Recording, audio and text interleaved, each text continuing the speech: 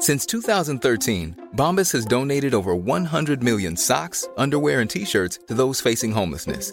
If we counted those on air, this ad would last over 1,157 days. But if we counted the time it takes to make a donation possible, it would take just a few clicks. Because every time you make a purchase, Bombas donates an item to someone who needs it. Go to bombas.com/ACAST and use code ACAST for 20% off your first purchase. That's bombas.com/ACAST, code ACAST.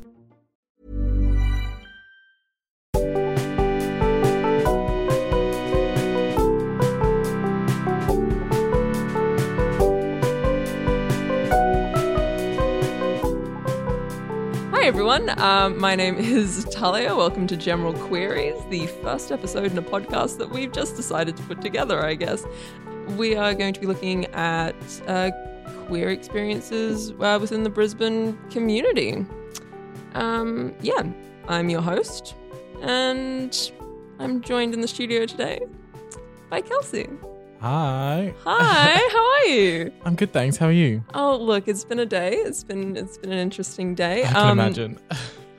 Look, it's a Saturday. We're kind of chilling. Yep. The sun is coming in Oh, through and the it's a blinds. beautiful day. The cat is kind of looking really nice, actually. So because it's the first episode, we're just going to find a flow. And I think that will develop as we kind of work on the podcast a little bit more. So thank you for coming in and being our guinea pig, as it were. It's all good. Yeah. We might as well start off really easy. Give us a little bit about yourself, how you identify, pronouns. I'm a young gay man. He, him. I'm 19. I've lived in Brisbane my whole life. Yay. Brisbane boys. Oh my gosh. See, I'm not from Brisbane, so I travel in every day. Oh, really? Where are you from? We don't talk about it. No, I'm Ipswich. I was going to say that's where it's going to be. Yeah. It's like if someone says they're not from Brisbane, they're either from Ipswich or from Logan, and they refuse to admit that. Yeah. So now the world knows that I'm not from Brisbane. So great. Anyway, so yeah. How do you sort of see that sort of fitting into your idea of you as a person? Well, I guess growing up, it's kind of like a big I'm Aboriginal as well. So a big part of me growing up was being Aboriginal, being proud of my heritage and where I come from and all that kind of stuff. And my parents were always like, Dad's white and Mum's Aboriginal. And so it's always kind of they've always instilled in me being proud of who I am. So when I sort of came to the realization that I am gay, it did take me a little bit to accept it. But once I accepted it, once I came to terms with it, I came out to my mum at, I think, 15, 16. Oh, wow. Yeah. Which, younger generations today might say, oh, that's a bit later. And, older generations wow, that's really young because, the younger kids growing up today, it's more accepted in society, I guess. Yeah. Whereas for older people, was quite common for them to not come out until their 30s. Yeah. So for me, it's kind of always when I came out, it didn't so much become part of my identity. It was just kind of I'm gay, but I'm still Kelsey. Okay. So. Yeah. I think it's really interesting, with coming out stories, because I'm not officially out to my parents. Yeah. And I don't think that's a conversation that I will ever have unless they bring it up. So I think it's always really interesting when people are so I sat down with my parents and I told them. Is that was that a big thing, a hurdle that you felt you had to get over? Or? It's kind of weird, because I knew that Mum was going to be okay with it. Mum was a bit of a fag hag. Right. She had a lot of gay friends. So me growing up, I knew them. So I knew that Mum was going to be okay with it. Mm-hmm. And Dad has always been really great. And so I was I knew it was going to be fine. So it wasn't a big thing. It was kind of just it's just one of those things I felt I owed it to them to tell them. Mm-hmm. So it was kind of it was very late at night and Mum was just about to go to bed. And I walked downstairs and I went to my mum. I was like, Mum, I'm gay. And she looked at me and she said, tell me something I don't know. And I said, okay, cool. And so she went into the room and then she was awake, couldn't go to sleep. So she woke up my father and told him. And so then like 10 minutes later, I have a knock on my bedroom door and they come in. They had this nice little chat. It was just kind of like this reassuring, it's like, we still love you. It's okay. We accept you and everything. And that's kind of like, I didn't tell my siblings. I think it was kind of just assumed. It was the same with my friends. Like I became so like, I didn't talk about it because I didn't feel it was important. But if someone asked me, I was like, I'm not going to say, no, I'm not gay. I was going to be like, yeah, that's cool. The other people that I felt like I had to tell was my grandparents on my mum's side. Mm-hmm. I was kind of like, because I was going to a formal with a friend of mine who went to an all-boys school. So like we weren't dating or anything. We were just really good friends, and he had just broken up with his boyfriend. So he was like, well, do you want to come with me instead? I was like, sure, I love going to formals. So I went with him, and I told my mum that I was going to go with him, and she said, well, look, if you're going to go to this, you need to tell your grandparents out of respect for them so that they don't, if photos go out on Facebook, they're not finding out there. They need to find out for you. So I was like, coming out to them was like I was like worried to them because the older generation, you don't know how they're going to react. Yeah. And like I had such a love for my grandparents. Like I idolized my granddad. Like I'm so close to them. So I was very worried. Mm-hmm. And I just remember I called them and I was like, what are you doing this afternoon? And then they were like, oh, nothing. I was like, oh, well, do you want to come over and chat? I need to tell you something. And they're like, okay. And it's kind of weird because normally like my grandparents, when they get to the house, they beep the horn, they get out of the car and they go up the back. Whereas this time when they got there, they didn't beep the horn. They called me and were like, do you want to come down the front? I was like, oh, okay. So we went down. I sort of sat in the car. And like, oh, what do you want to tell me? I was like, it was like, well, next week I'm going to a formal with my friend Ryan. Out of respect for you guys, I just wanted to tell you that I'm gay. And it was like another really great experience, which I'm thankful for because I know not everyone gets to have that experience. But they were very much like, it's same again. It was like, we still love you. Like it doesn't change anything if that's your choice, as much as, it's not a choice. But I was like, I'm not going to have that argument. No, I'm going not to today. take my blessings that you're okay with it and take that. But, I am very grateful that I have a very accepting family. And it just kind of like spread. And then like this year, it wasn't, I marched in the Pride Parade this year for my second year. But this year I actually led the march holding the Aboriginal flag. So with the rest of the First Nations people, I was out the front and I was so excited about it. So when I got the official photos, I uploaded it and I posted it and I was like, part of my identity is being young, gay, Aboriginal man. I was like, oh, like I don't want people to think this is my coming out story because I'm out. Like this is not me coming out. This is me just telling you of experience I had. And it was and then I like posted it and I just kind of went, oh, hang on a second. Like all the people I work with are going to see this. And like the rest of my extended family are going to see this. And it was like really interesting to see like all the response. It was all very positive. Like even like my nannies, like her siblings, like her sisters were commenting. I was like, oh, I love you so much. And my aunties were all very accepting. So there was like, I'm very fortunate to have such an amazing experience and an amazing supportive family. And like I said, like not everyone gets to have that experience, which is sad, but we have our own community that we're like a family, that we are very accepting of everyone. And, RuPaul always says the best part about being gay is we get to choose our family. Yes, that's true. The found family is exactly. A huge thing. Yeah. Oh my gosh.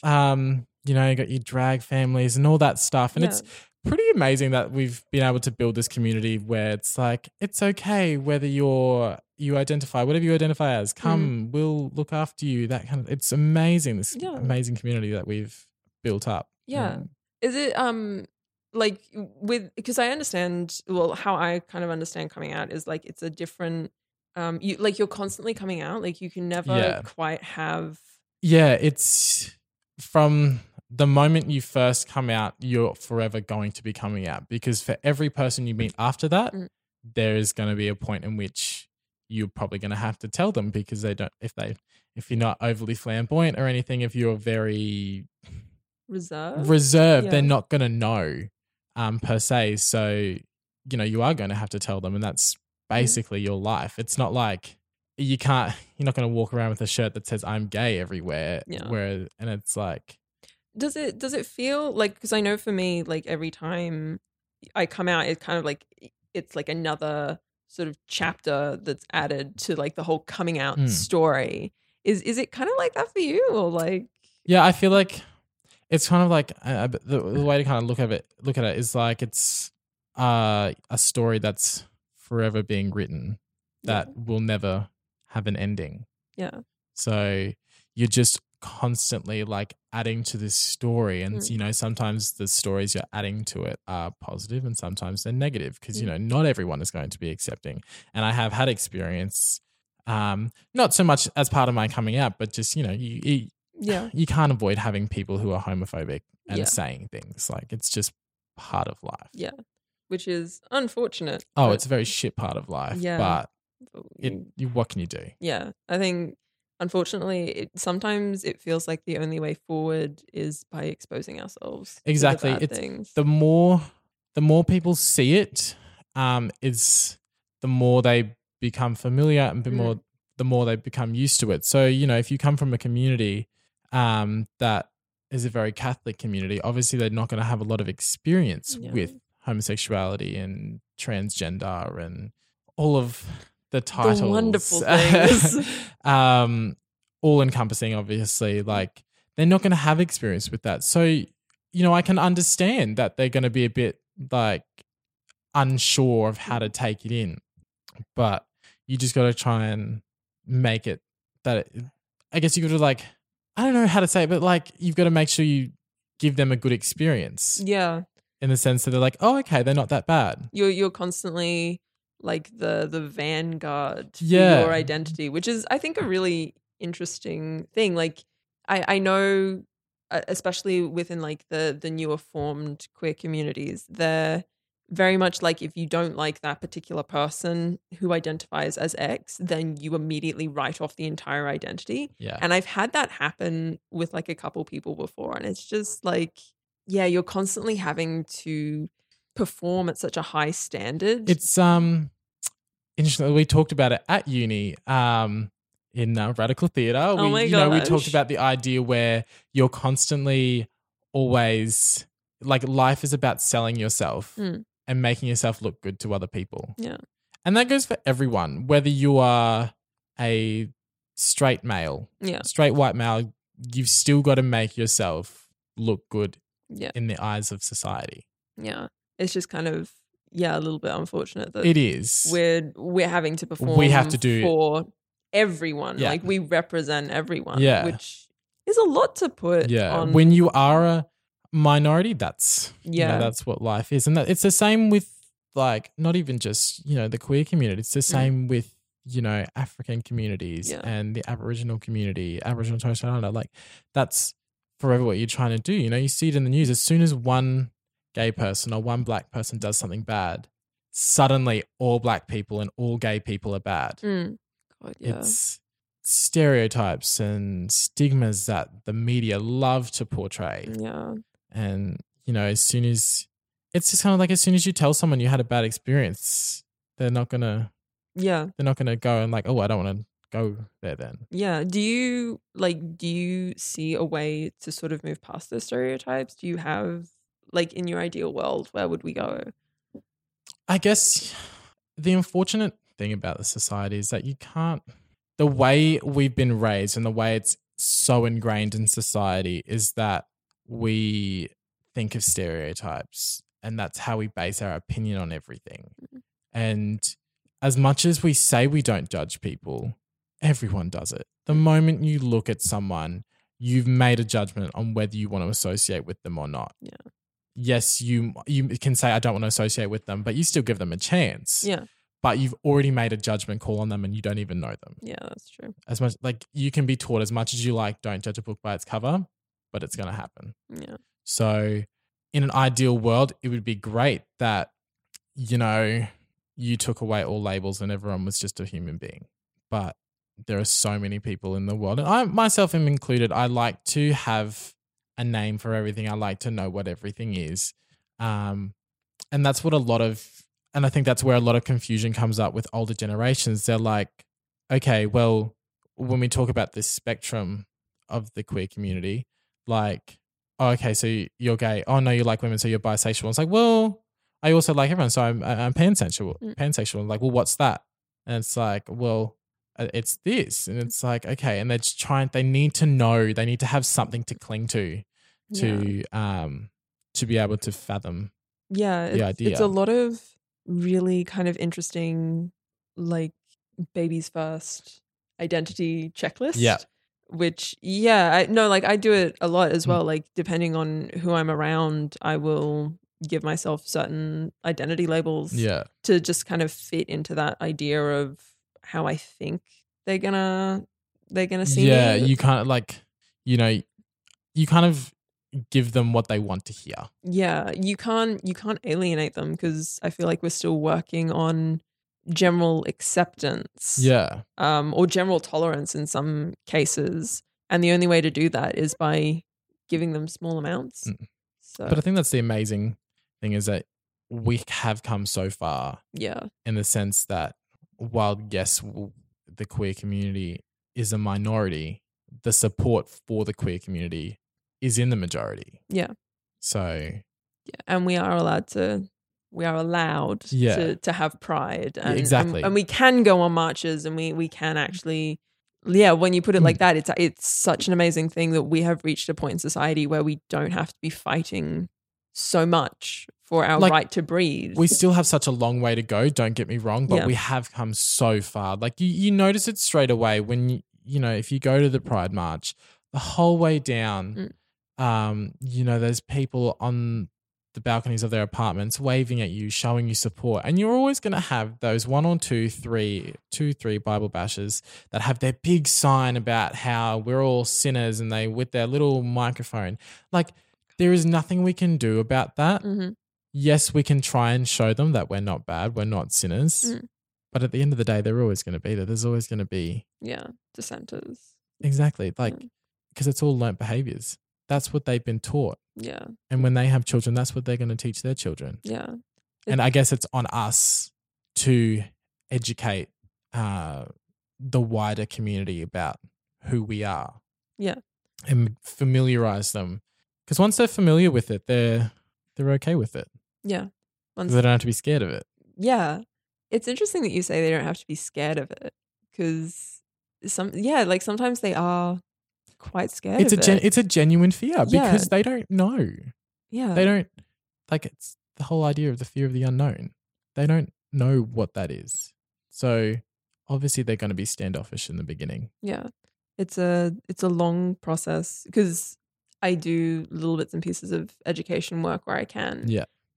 It's a long process of, like, actually sitting people down and trying to explain it on their terms, so that they're not A, overwhelmed, and B, immediately terrified by things that they haven't even considered. Because it's such when you exist outside of, like, a majority, you're suddenly thinking about things that the majority don't have to think about. Yeah. So you kind of, I'm not quite sure if this is your experience, but you develop language and thoughts and ideas around things that people just don't think about.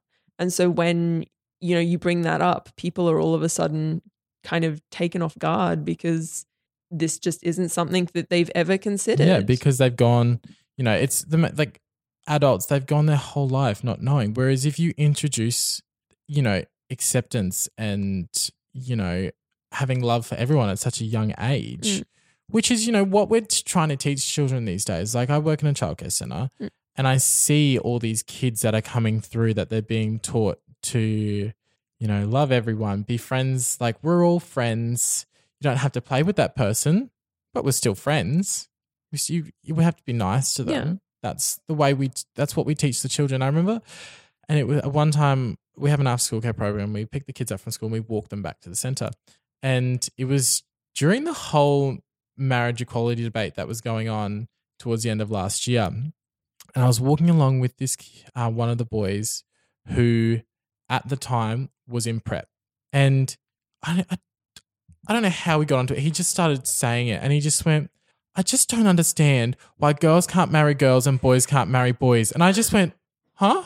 Like, this kid is in prep and he understands that. Yeah. Like, because his parents have taught him from a very young age and his whole family is the same. He's been taught to be accepting and loving of everyone. that he already knows that. And he's, 5, 6 years old, Yeah. which is more than I can say for people that are adults Oh, yeah. that treat people horribly. In the older generation. Yeah. And they don't even, like, I understand not knowing something that you didn't grow up with. But it's sometimes the blatant disrespect and the blatant arrogance that they show when they're just like, no, I refuse. They don't want to know. Yeah. And that's, you can look at the comparison. Tony Abbott Oh, God. is a homophobe, transphobe, everything. Yeah. His sister's a lesbian. Yeah. And He's been exposed to that and he just doesn't want to have anything to do with it. And I guess it comes down to what he was taught as a kid. Growing up and being so passionate about Catholicism, being raised in the Roman Catholic Church, that was what he was taught, is that it's a sin. Yeah. And that marriage is between a man and a woman. And slowly we're moving past it, but We gosh, are. it's a long stretch. I mean, I don't feel like it's at risk here in Australia. We've just received marriage equality and I don't feel like it's at risk. I am worried for America because of that's true. all that's going on at the moment. Yeah. There are, with the new Supreme Court Court order. person they've put in. Oh, yeah. However you pronounce his name. very conservative. Yeah. And, they're looking at getting rid of making abortions illegal again and potentially getting rid of marriage equality. Terrifying. Because he's so conservative, they wanted to put him on to swing it back to the conservative side. But they were so desperate to do that. They were they were able to overlook the fact that this person was being accused of sexual assault. Yeah. That's how far people will go. Yeah, which is terrifying. Very. Actually. The fact that you're so intent on destroying someone's life because of something innate is just so sad. In a first world country as well. Yeah, in a first I world can, country.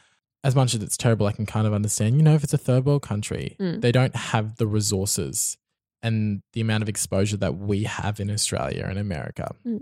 We don't have an excuse. Yeah, we have the time and the energy to be putting, debate in for these big moral issues, and we continue to refuse to see people as people, which is... And there's no excuse for being a horrible person. Yeah. They'll say, oh, my religion says it's a sin, so... But I'm like, that doesn't give you the right to be rude to me and treat me like I'm less than human. Yeah. And the religious argument, like as someone who was raised Christian. I grew up going to church every Sunday. Yep, same. And you stand there with your little, your little pamphlet, and you're like, God loves me. And you praise everything. And then they turn around and they're like, actually, no, we're sorry, but here's the door, which is just hypocritical. Yeah, I'm not open to the church. Every now and again I still go, and my family goes on Christmas. We go to midnight mass and all that stuff. Yeah. And it's I've not been turned away from the church, but I'm also still very apprehensive. Oh yeah. In the sense that I know what the Catholic teachings are. So how can I be very open to something that, so many people are like, no, you're a sin. You can't be doing this. And I've sort of taken myself away. Yeah. I think in order to protect myself. Yeah. I guess is the only way to put it. Yeah. But I mean, the reason I was an altar server. Okay. I was up there. I mean, the only reason I wanted to be an altar server because I got to wear these really cool robes. Okay. But I was an altar server. That was... I would go to church every Sunday and I would be an altar server and I would stand up the front and I would, hold the candle while the priest and father is saying the Holy Gospel. And then When did you make a choice to leave at a certain point, or did you just kind of fade off? I guess it was, it wasn't a conscious decision. It was kind of like an unconscious thing. My family we stopped going every Sunday because we were so busy. We'd have stuff on Sunday morning that we couldn't go. And then we slowly, after working a full week, we were just too tired to do anything on Sunday. So we would just sleep in. And Dad still goes every now and again. But we, as a family, we just don't go that much. And like every now and again, like when we do go as a family, Mum would be like, get up, we're going to church. Yeah. But Mum was more so the one that was like, we're going to church. Dad would always ask me and go, do you want to go today? I was like, no. And he's like, okay, but I would like you to go sometime. I was like, okay, that's fair. Like, that's what I've been raised. I'm like, okay. Dad was very like, all right, if you don't want to go, that's fine. Mm-hmm. But I would like you to at least go sometimes. Yeah.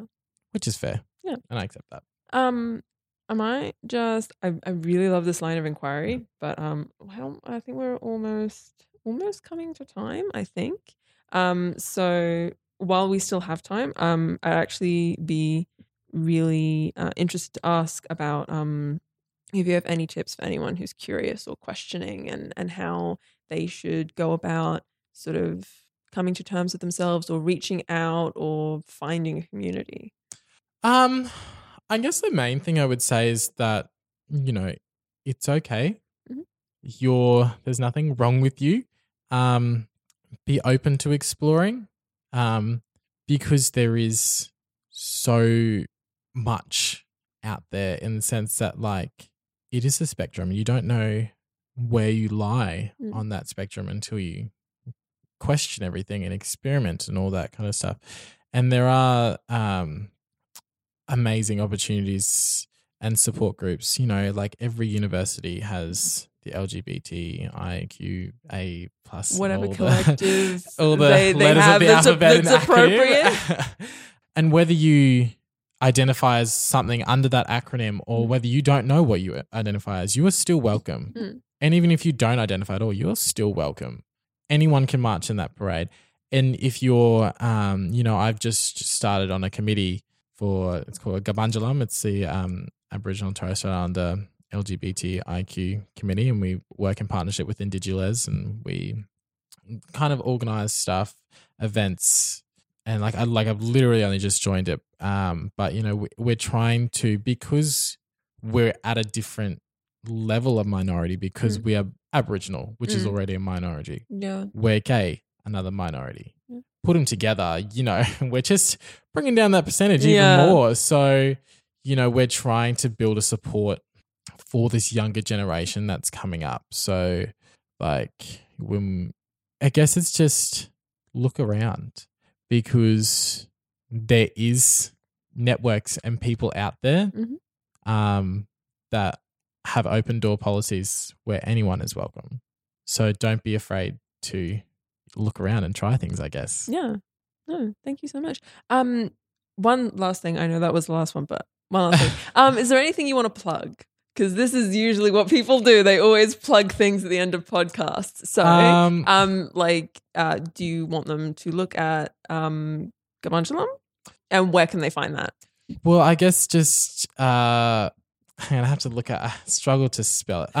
Well, we're in the process of organising an event called Brown Sugar, which is for the Aboriginal and Torres Strait Islander LGBTIQ brother, boy, and sister girl community. I mean, anyone can go to it. There's no you can't go to this kind of thing. Anyone can go, and it's held to celebrate World AIDS Day. So it was going to be on December 1st, but it's on the 1st of November. Okay. We're still finalising everything, but the 30th of November. It's going to be at the Aussie Nash. So, keep an ear out. Yeah. And, come along. We've got, we'll have some performers, some drag queens coming along and performing and all that kind of stuff. And it'll be a really fun night to have fun. We'll do. So keep an eye out for Brown Sugar. Yay! Thank you so much. No, thank you for having me. Yeah, it's been wonderful to actually talk to you and get all this up and running. And again, thank you so much for being the test interviewee. It's been a wonderful time.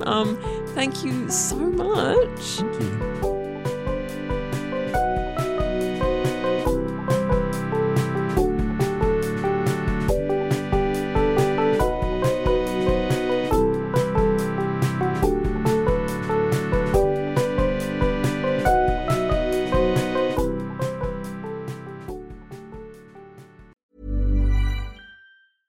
Want to get a chiseled look in the jawline? Sculpt and shape your jawline with added volume from Juvederm Volux XC. Juvederm Volux XC is an injectable gel specifically designed to be robust enough to improve moderate to severe loss of jawline definition. And it is the first and only hyaluronic acid filler approved for the jawline. Add volume to your jawline for a chiseled look with Juvederm Volux XC. For important safety information and to find a licensed specialist, visit Juvederm.com. That's Juvederm.com. Not for people with severe allergic reactions, allergies to lidocaine, or the proteins used in Juvederm. Common side effects include injection site redness, swelling, pain, tenderness, firmness, lumps, bumps, bruising, discoloration, or itching. There's a risk of unintentional injection into a blood vessel, which can cause vision abnormalities, blindness, stroke, temporary scabs, or scarring. Talk to a licensed specialist to find out if it's right for you. Visit Juvederm.com. That's Juvederm.com.